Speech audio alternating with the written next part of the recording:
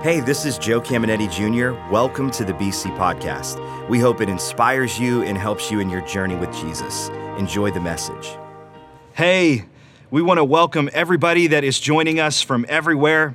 If you are joining us online, YouTube, Facebook, believers.cc, we're so excited to have you with us. I want to say a special welcome to all of our friends over at TCI. And of course, I am so honored to be right here at BC Warren. And Warren is my home. And if you don't know me, my name is Joe, and I get to serve as the campus pastor at BC Boardman with my beautiful wife, Erin. And every weekend, we miss you guys. During the week, I get to work here, so I get to see a lot of my friends still, and I miss all of you like crazy, but I'm glad in some small way I get to hang out with you for a few minutes today. And I have this honor of closing out this series that we've been in called the G.O.A.T, the greatest of all time. And just for a little context, this series is built on Jesus, who really is the GOAT. And we're taking a look at his life. He made this statement. He said, "The greatest among you will be those that serve." And so Pastor Joe's done such a brilliant job of taking us to this point. And really, the crux of this entire series so far has been, if you want to go up, you got to go down. And so listen, before we jump into the message today, let's have a little bit of fun. I want to just start a little controversy, have a healthy debate, just because I enjoy that. I feel like I'm going to channel my inner Stephen A. Smith right now. I want to just ask you, let's take a poll online right now. You can put this in the comments, the chat, and for everybody in the room, I want you to tell your neighbor, shout it out, who is in the NBA the greatest of all time, the GOAT? You've only got two options. It's either Michael Jordan, and if you vote Michael Jordan, you probably grew up in the 80s and 90s. Mad respect for Michael Jordan. If you vote LeBron James, the king, then you probably grew up in my era. And I'm probably a little biased because we grew up 45 minutes away from St. Vincent, St. Mary, and I watched him through high school. But let me tell you right now, I'm going to settle the debate. The greatest of all time is the king, LeBron James. Come on, somebody. I just made about 50% of you really, really angry with me, and I apologize for that. And out of honor to LeBron James, we're only going to be reading from the King James Version of the Bible. It's a really bad pastor joke. Not true at all. But if you could forgive me, let's jump right in. I want to talk about this moment. We'll kick this off with a moment in the life and ministry of Jesus. This is in Matthew chapter 19, verse 28. And Jesus is speaking about a moment that is coming in the future. Listen to what he says. He says, "Yes, you have followed me. In the recreation of the world, when the Son of Man will rule gloriously, you who have followed me will also rule, starting with the 12 tribes of Israel. And not only you, but anyone who sacrifices home or family or fields, whatever, because of me will get it all back 100 times over. Not to mention the considerable bonus of eternal life." I like that part. But here's where I'm getting at. This is where we're going today. The very last thing he says is, this is the great reversal. Many of the first ending up last, and the last first. And Jesus is he's speaking of this moment that is coming at the end of time when eternity begins, when a lot of the things that are up will be down, when a lot of the things that are down will be up. Let me tell you something. There will be people that have lived in obscurity in third world countries their entire life, following Jesus, serving him, giving their everything, and they will be the true heroes of heaven. They might not be influencers on Instagram. You might have never heard their name. They're not celebrities. They're not popular. They don't have a following. But for all of eternity, these people will be the GOATs. These people will be celebrated. Think about this. There are rulers and kings and presidents on this earth that had the most notoriety, and in heaven, if they make it there, they will be the lowliest servants in heaven. There are people that were the exact opposite. They were the lowest people. They didn't rule or reign in anything, but they will rule and reign in heaven. There are people that have been poor on earth, but they invested in the right things, and in heaven they will be rich. Now, I want to throw this in. There are going to be some people that were wealthy on earth, and because they leveraged it for eternity, they're going to be wealthy in heaven. There'll be people that are poor on earth, and because they did not leverage it to God's glory, they'll continue to be poor in heaven. But there's going to be this great reversal that happens, and it's coming sooner than we think. Can I state the obvious? Life is short and eternity is long. Life is really short, right? I mean, the days might feel long, but life is shorter than we realize sometimes. And I love what James 4:14 says. Listen to this. I want you to think about this. You don't really know about tomorrow. Like, we can speculate and we can like to think that we know about tomorrow. But if there's anything that 2020 taught us, we don't know anything about tomorrow. What is your life? Listen, you are a mist that appears for only a short while before it vanishes. That's interesting. You are a mist that appears only for a short while before it vanishes. Can I show you what James just called your life? You ready? I want to demonstrate this for you. This is you, infancy to the grave. You ready? Did you catch it? He's saying your life is a vapor. Could you see it in that vapor? That included every accomplishment you ever had, every achievement, every dollar that you ever earned, every car that you ever drove, every child you had, every bit of the legacy that you lived. It included your birth and your schooling and your college and your career and your retirement, all of it. Here 1 second, gone the next. And nobody is excluded. No one is exempt from this process of the shortness, the brevity of life. It's like a snap of a finger in comparison to eternity. Donald Trump, here 1 second and gone the next. Warren Buffett. How about Drake? Every one of us, we're going to have to one day awaken to this reality of the great reversal. And so here's our goal at Believers Church. We want to get you ready for the reversal because some of us are investing in this vapor called life. And it's a bad investment at best because we are investing permanent assets in a temporary situation.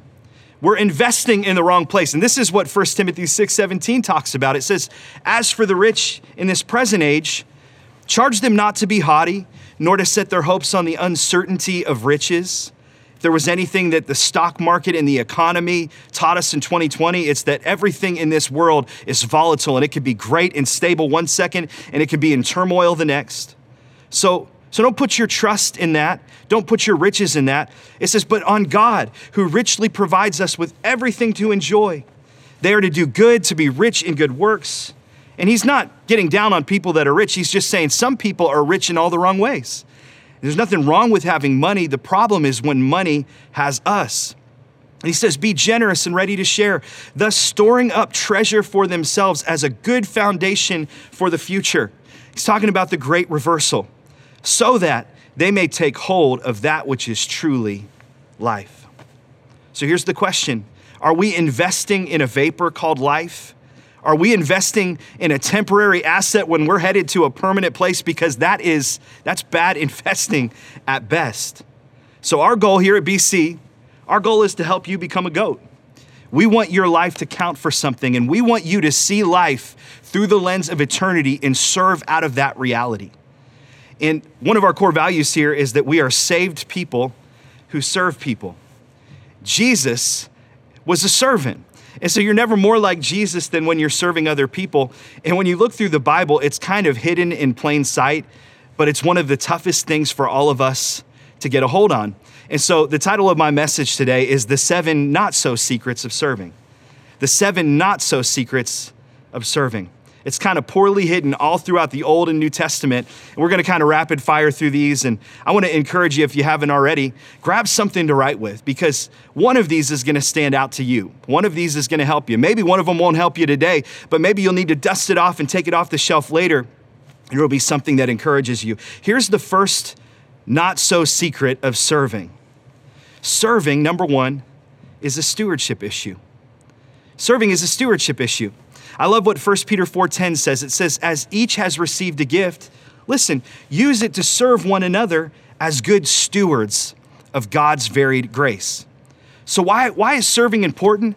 Well, it's because God has entrusted all of us with skills and abilities, and one day we will answer for how we used those skills and those abilities. It's a stewardship issue. I like what 1 Chronicles 15:15 says. It says, and the Levites carried the ark of God with the poles on their shoulders. This would have been literally the container that held the presence of God, as Moses had commanded in accordance with the word of the Lord. Verse 22, Kenaniah, the head Levite, was in charge of the singing. And I like this. It says that was his responsibility because of his skill at it. So our gifts aren't just given to us for our enjoyment. Our gifts aren't just given to us so it benefits our life. Our gifts are given to us so we can give them away. Our gifts are entrusted to us, and we are stewards of those gifts to use them in those various forms. Now, some of you are probably thinking like, Joe, I know that you think I'm important, but if you knew me, you would know I'm not that important to the bigger picture of the church, to the greater story of the body of Christ. And I just couldn't disagree with you more. I want to challenge you on that idea that every member in the body of Christ matters. Every member matters. You know, I was a couple of months ago, I was at a trampoline park. I was at Extreme Air with my kids, and they were bouncing all over the place. And there was this one part of Extreme Air that I found irresistible as a fan of basketball. It's the area where you can dunk on a trampoline. And it looks so fun to me. And I was never able to dunk in my prime. I'm going to admit that. I came close. I could maybe hit the net at some points in my life, but I never could dunk. And so I was watching these kids do 360s and all these amazing moves, these amazing dunks, and I thought, I'm gonna try that. So I started on the small hoop and I was able to do it, but then I saw the other hoop. It felt like 15 feet in the air. I think it was only 10. But I went to plant my knee down to jump off of the trampoline, and my knee said, not doing that today. And my knee buckled under me and I injured it really bad. And so for the next month, I did what every guy did. I ignored it. I didn't go to the doctor, and I figured if I ignore this, it'll go away. And finally, my wife said, you need to go check something out. And she didn't even have to make me follow through with it, because about a week later, I wake up one morning and my back is completely out. Like, I can't even stand. I can't even sit. There is no way I can get comfortable. My back is out of place. And so I made an emergency appointment that morning at the chiropractor, and I get to the chiropractor and he adjusts me. And afterwards, he's asking me, now, what happened? How did you do this? Did you injure your back in a specific way? And I said, honestly, Doc, I can't think of one way that I did anything to injure my back. He said, that's interesting. Then he asked me, is there any other part of your body that you have injured in the last month or two? And immediately my brain lit up and I remembered Extreme Air. And I said, well, I don't know if this would affect it, but I injured my knee. And he said, aha. And he said, actually, it directly affected it, because he said, you have been favoring one knee for an entire month. And because your other knee wasn't doing its job, the entire body came out of alignment. Can I tell you something? My body needs my knee. And this body, called the body of Christ, needs you. It needs every part. Every member matters. It's a stewardship issue. Here's number 2. God made you to serve in your style. I want you to hear that. God made you to serve in your style, in your way, in a unique way. Let's go back to 1 Peter. It says, as each has received a gift, use it to serve one another as good stewards of God's varied grace. Then in verse 11, it says, whoever speaks, speak as one who is an oracle of God. And whoever serves as one who serves, I like this, by the strength that God supplies. That's interesting wording. In order that in everything God may be glorified through Jesus Christ. I heard one preacher say it brilliantly. He said, a toaster and a refrigerator both have the same power source, the same supply. It's electricity. But when a toaster hooks up to that supply of electricity, it comes out hot. And when a refrigerator hooks up to that same supply, that same power source, it comes out cold. Can I tell you something? This is how the body of Christ works. Every one of us has a unique gift. We have a unique skill, a unique talent. And when we hook up to the supply, the Holy Spirit, the one who powers us to do what he made us to do, then we can, in a unique way, express that and bring glory to God. He made you to do it in a unique way. And of course, there's an element to serving where we just say, hey, where do you need me? We used to call it the ministry of helps. This just means like, where do you need help? And there will be moments like that in a church where we say, hey, it's all hands on deck. This is a family moment. It's like when people are coming over at our house and everybody gets together and we clean and we make everything look spick and span. We're doing this for Easter. We're getting ready to have a lot of guests here. And so it's all hands on deck. But more often than not, the way that you discover your purpose is through your passion. Your greatest passion will reveal your greatest purpose.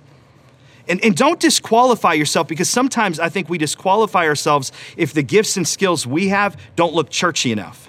Oh, I can't preach, and I'm not real good at leading worship, and I don't know a whole lot of scripture, so I don't think that God could use me. And I just want to see you how practical God gets when it comes to using people. This is Exodus chapter 31, verse 1. Then the Lord said to Moses, see, I have chosen Bezalel, son of Uri, the son of Hur, the tribe of Judah. Try to say that 5 times fast. And I have filled him with the Spirit of God, with wisdom, with understanding, with knowledge, and with all kinds of skills. This reminds me of Napoleon Dynamite.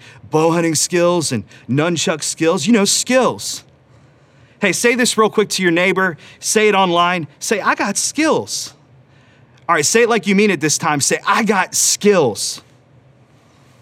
Yeah, God gives all of us skills. Now look at the specific way that he gifted them. He said, verse 4, to make artistic designs for work in gold and silver and bronze, to cut and set stones. This is jewelry.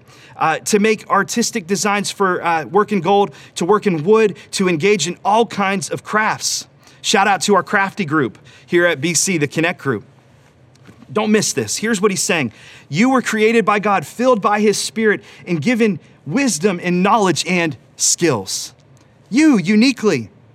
Verse 6, he goes on to say, I have appointed Aholiab, son of Ahisamach of the tribe of Dan, to help him. I've given the ability to him and all skilled workers to make everything I've commanded you. And then he goes on to list all the different things that they can make and create within his house, the temple. Now listen, this is my favorite part. He says, and also the woven garments, and both the sacred garments for Aaron, the priest, and the garments for his sons when they serve as a priest. What is this? This is the first fashionista. This is somebody that loved design and loved fashion.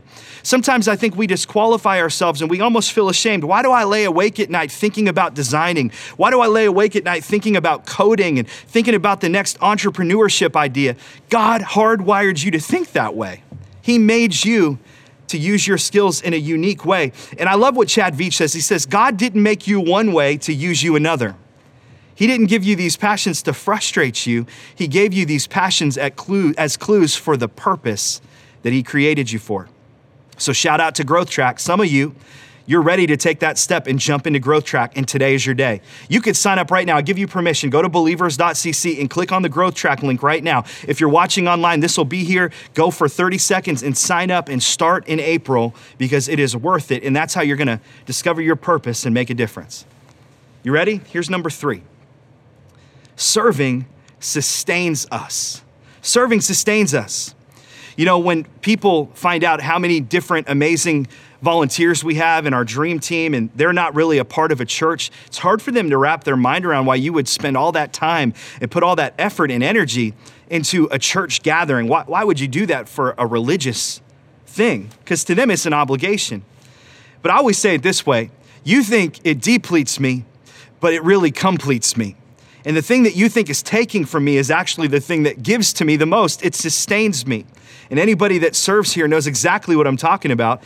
Jesus said something similar to this in John chapter 4, verse 31.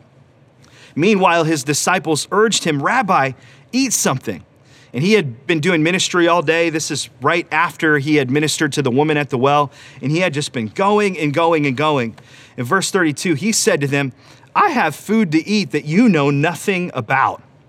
And they look at each other and they say, did he grab a burrito bowl from Chipotle in between service 1 and 2? And Jesus perceives what they're asking. And he says, no, my food is to do the will of him who sent me and to finish that work. What Jesus is saying is, hey, serving sustains me. This is what I was made to do. And you might think it depletes me, but it completes me. And when I get here, and there are people that beat me to the building at BC Boardman, and I've seen it for years and years here at BC Warren. There are people that turn all the lights on and people that get the environments ready.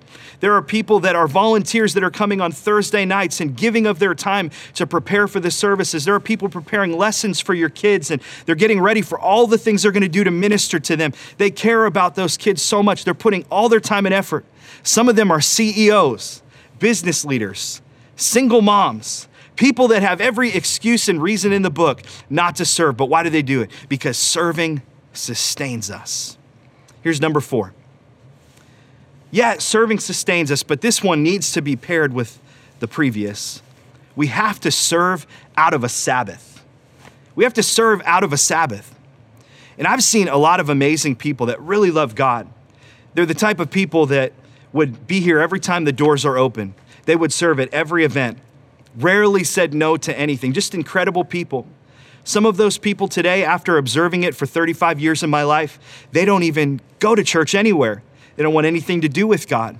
They're burnt out. They're burnt out on church. They're burnt out on serving. They're burnt out on the idea of Christianity. And I believe it's because they haven't tapped into something that I call the rhythm of God's rest.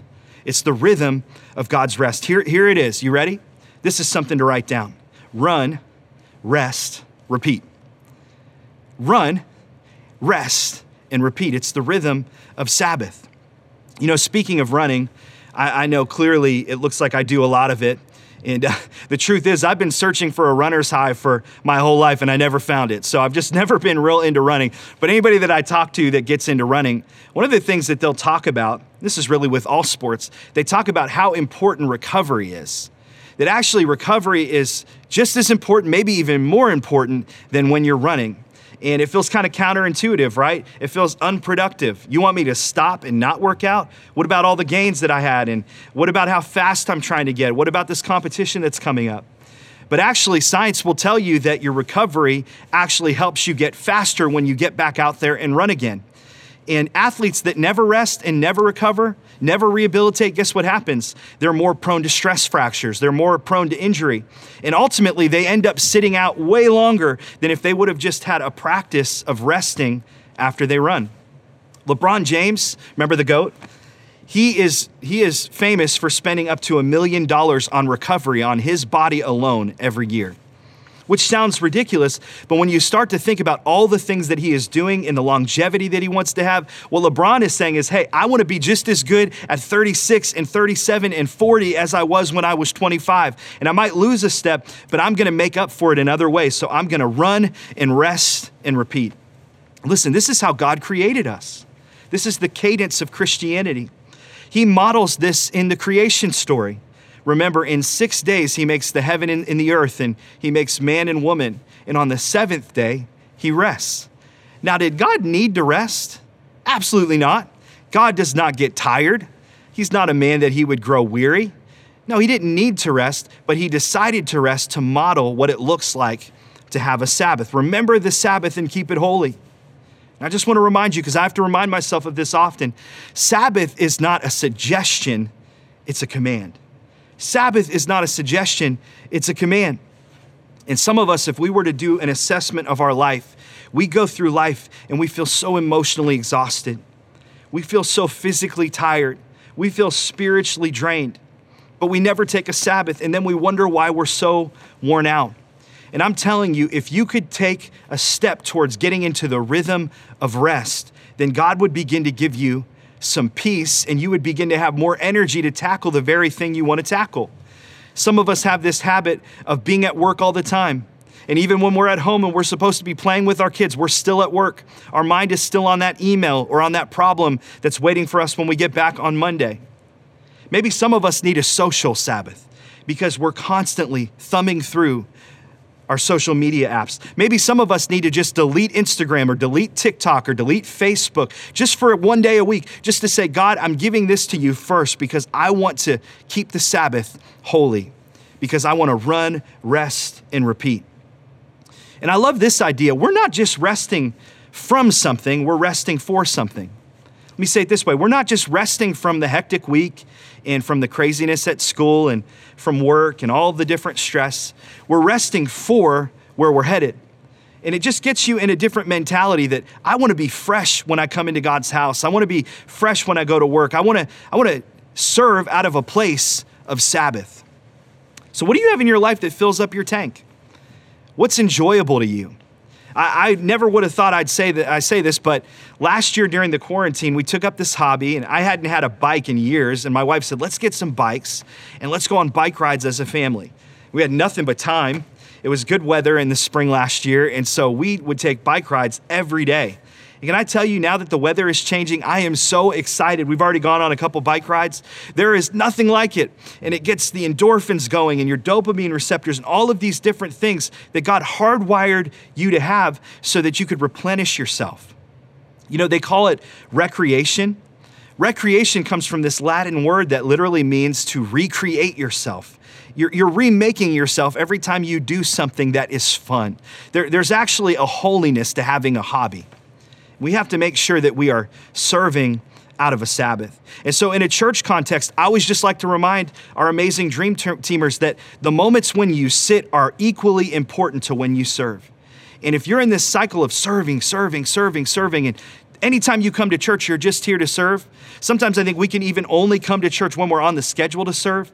And I just want to encourage you to build into your life a rhythm of rest and coming and receiving, and not just coming to God's house to give something, but coming and saying, I want to receive, so I'm actually in a healthier place to give.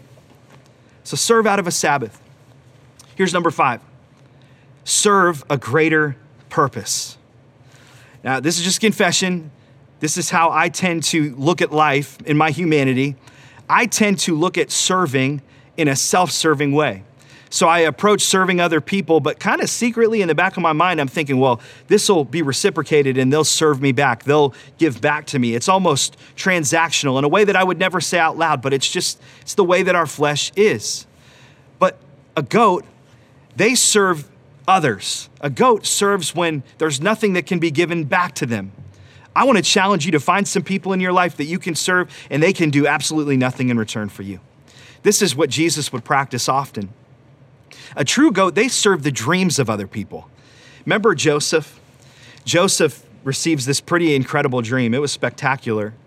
And it's a picture of where God is taking him. And then, we all know the story. He goes to his brothers and starts telling them, hey, you're all going to bow down to me one day. And that didn't go so well. They sold him into slavery. That was awkward. That was a tough moment in Joseph's journey.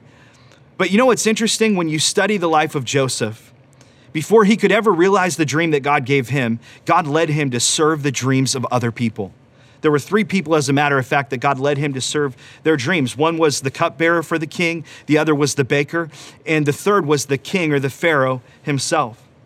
And I wonder if some of us have this dream in our heart of being an entrepreneur and being a business owner, and God's just saying, hey, before I give you your dream and before I allow you to walk in the fullness of the dream that I placed in your heart, I want you to find a business owner somewhere else and give your life to them.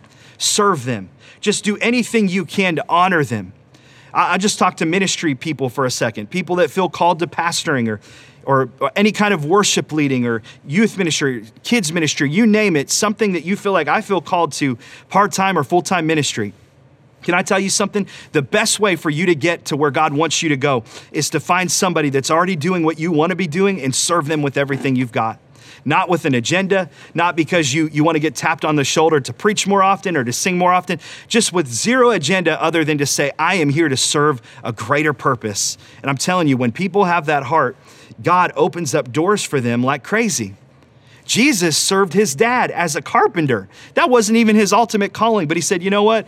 I'll figure it out. I'm Jesus, I can do it, but I'm going to serve someone that is a man because I know this principle works.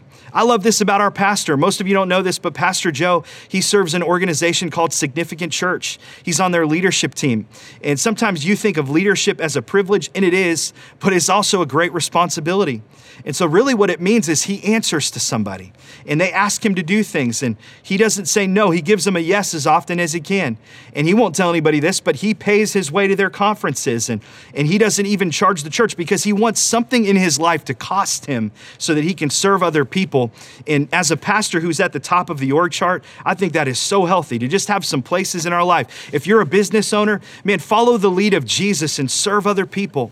Wash their feet, figuratively, and honor them, and God will honor you. Here's number 6. We're coming to a close here.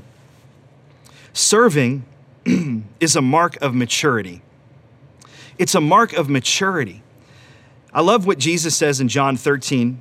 This is such a cool principle. This is something I think that's going to help you. Listen, Jesus knew that the Father had put him in complete charge of everything, and that he came from God and was on his way back to God. So if we read that as a standalone sentence, what we would see is that Jesus knew he was in charge. But I want you to watch what he did with his authority.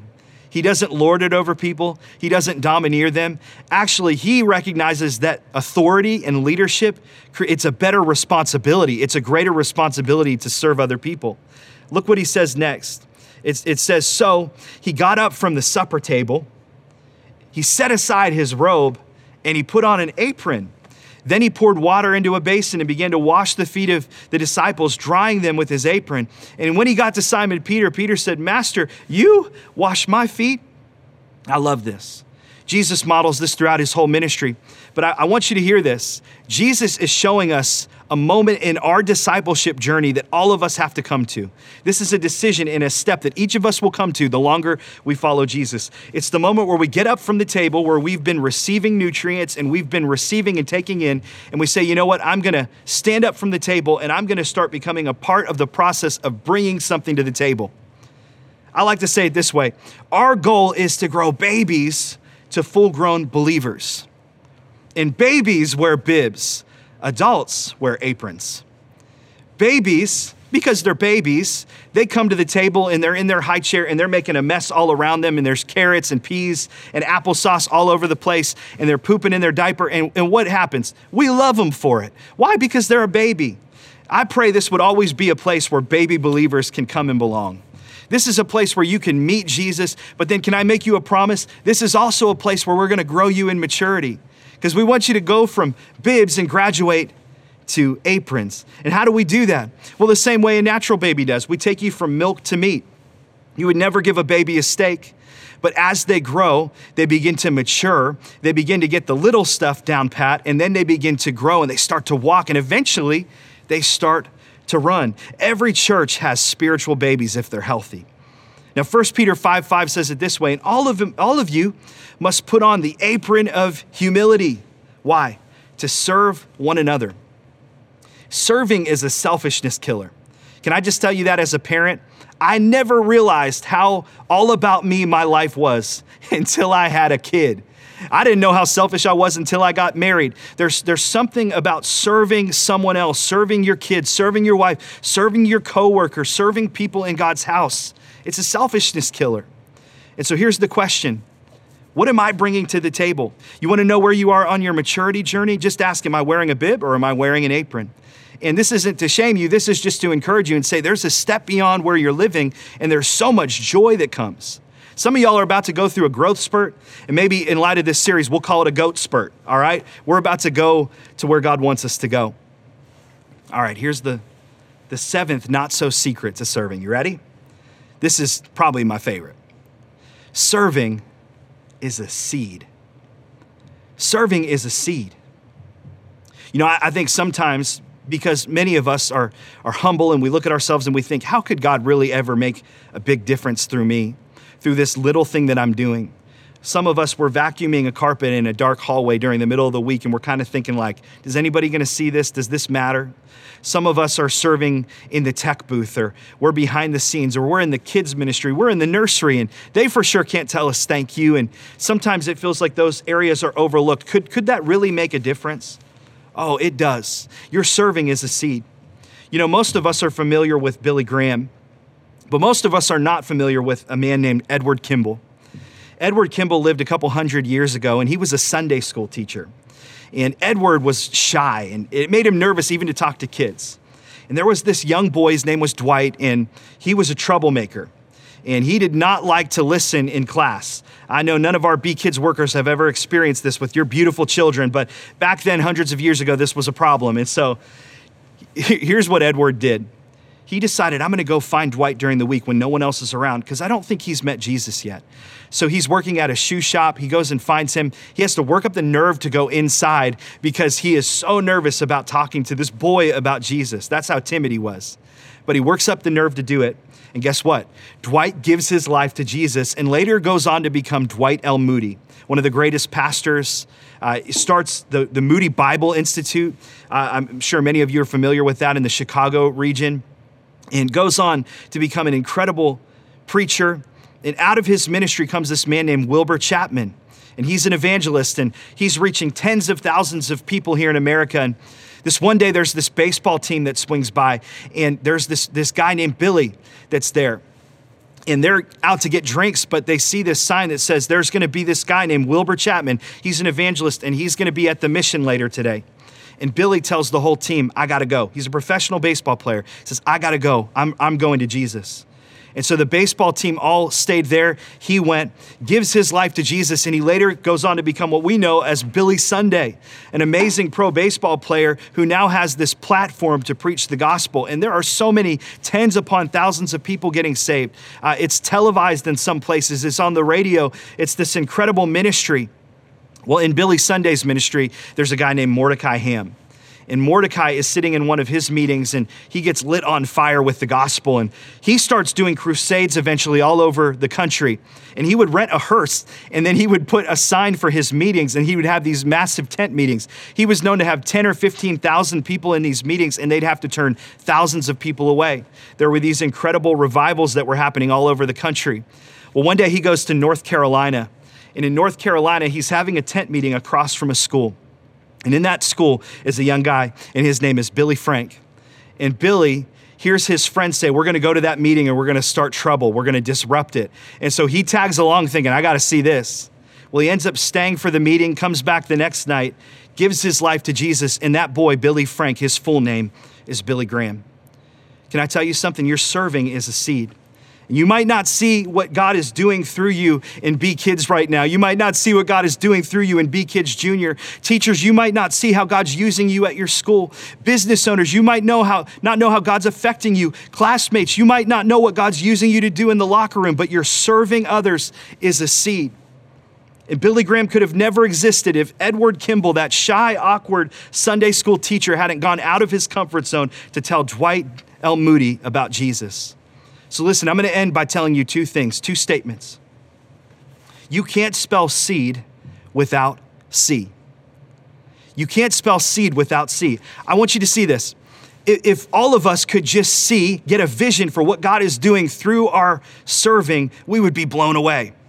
And every time if we approach coming to God's house and saying, you know what, I might not have much, but whatever I have, I'm going to bring it with a joyful heart, and I'm going to build up the body of Christ, because every member matters, then God begins to do so much more through you than you ever thought possible. See your serving as a seed, and God will use it. How about this one? This is the last thing. You can't spell goat without go. You can't spell goat without go. Actually, for all intents and purposes right now, let's just redo the acrostic. Let's make GOAT stand for go and tell. Because this is ultimately, people, the greatest way that we will serve other people. The greatest way we will serve them is helping them see Jesus. We've never had a more amazing opportunity than right now as we're coming out of a pandemic and people are hungry and they're hurting. Some of them are hopeless. And right now, we are a week away from an event that most of them would come to if we would just ask, Easter at BC. And so I'm just going to ask you to begin to pray about, God, who are the people in my life that I can serve? What are the practical ways that I can use my gift in a unique way to make an impact in this world? I want to be ready for the great reversal. And I promise you, if you make yourself available, God will use you. So I just want to ask you, here's what I'm going to ask you to do. Grab invites at each lobby today. If you're online and you're not able to attend yet, I know so many of you are planning on coming back for Easter or coming back soon. You can invite them to the online experience. But listen, grab stacks on stacks of invites, put them in your pocket, and wait for God to give you an opportunity, and I promise it will come. My wife just had this happen to her last night. She just was walking into a store, someone stopped her, struck up a conversation, and 5 minutes later, this person is like, I'm coming to church next week. This is how God uses us, and we just have to be ready. And go, you can't spell it without go. Go into all the world and tell the gospel to every person that you can. So listen, I want to invite you here in Warren, online, bow your heads, close your eyes at TCI. And I just want to give you an opportunity. If you can't remember a moment in your life where you surrendered to Jesus, this is how we can know that the great reversal on that day that we're headed to a place called heaven. The Bible says that there is a heaven to gain and there's a hell to stay away from. And I just want to give you this opportunity. I'm not asking you, have you been baptized? I'm not asking you, have you been confirmed? Have you been a member at a church? Those are all great things, but they are not the thing that leads us to heaven. Jesus said there's only one way to heaven, and it's by putting faith and trust in me. I'm the gate. I'm the door. You will spend eternity somewhere forever and ever and ever, and life is just a mist. It's just a vapor. But what we do in this life affects our eternity. And so the Bible makes it so clear, if we believe in our heart and we say with our mouth that Jesus is Lord, we'll be saved. And I want to lead you in that prayer. Can everyone that's here in this room, online, can you pray it with us? Repeat this after me, and I believe a miracle will take place. Say, Dear God, thank you for Jesus. Thank you that he served me and gave his very life. Thank you that he gave me his best when I was at my very worst. I receive your free gift of salvation, and I'm going to follow you. I won't be perfect, but I'll follow you every day, and I'll take a step. In Jesus' name, amen. Hope you enjoyed today's podcast. There are a couple things I'd love for you to do. Be sure to subscribe, rate, and review this podcast. That helps us spread the word and impact more people. You can also help us see others connected to God by investing today at believers.cc/give. And if you want updates on all things Believers Church, check out believers.cc or follow us at A City Connected on Twitter and Instagram, or search Believers The Connecting Place on Facebook. The best way to connect with BC is live and in person at one of our weekend worship experiences. We have locations in Boardman and Warren, and you can get the service times and plan your visit at believers.cc. Thanks for tuning in to the BC Podcast.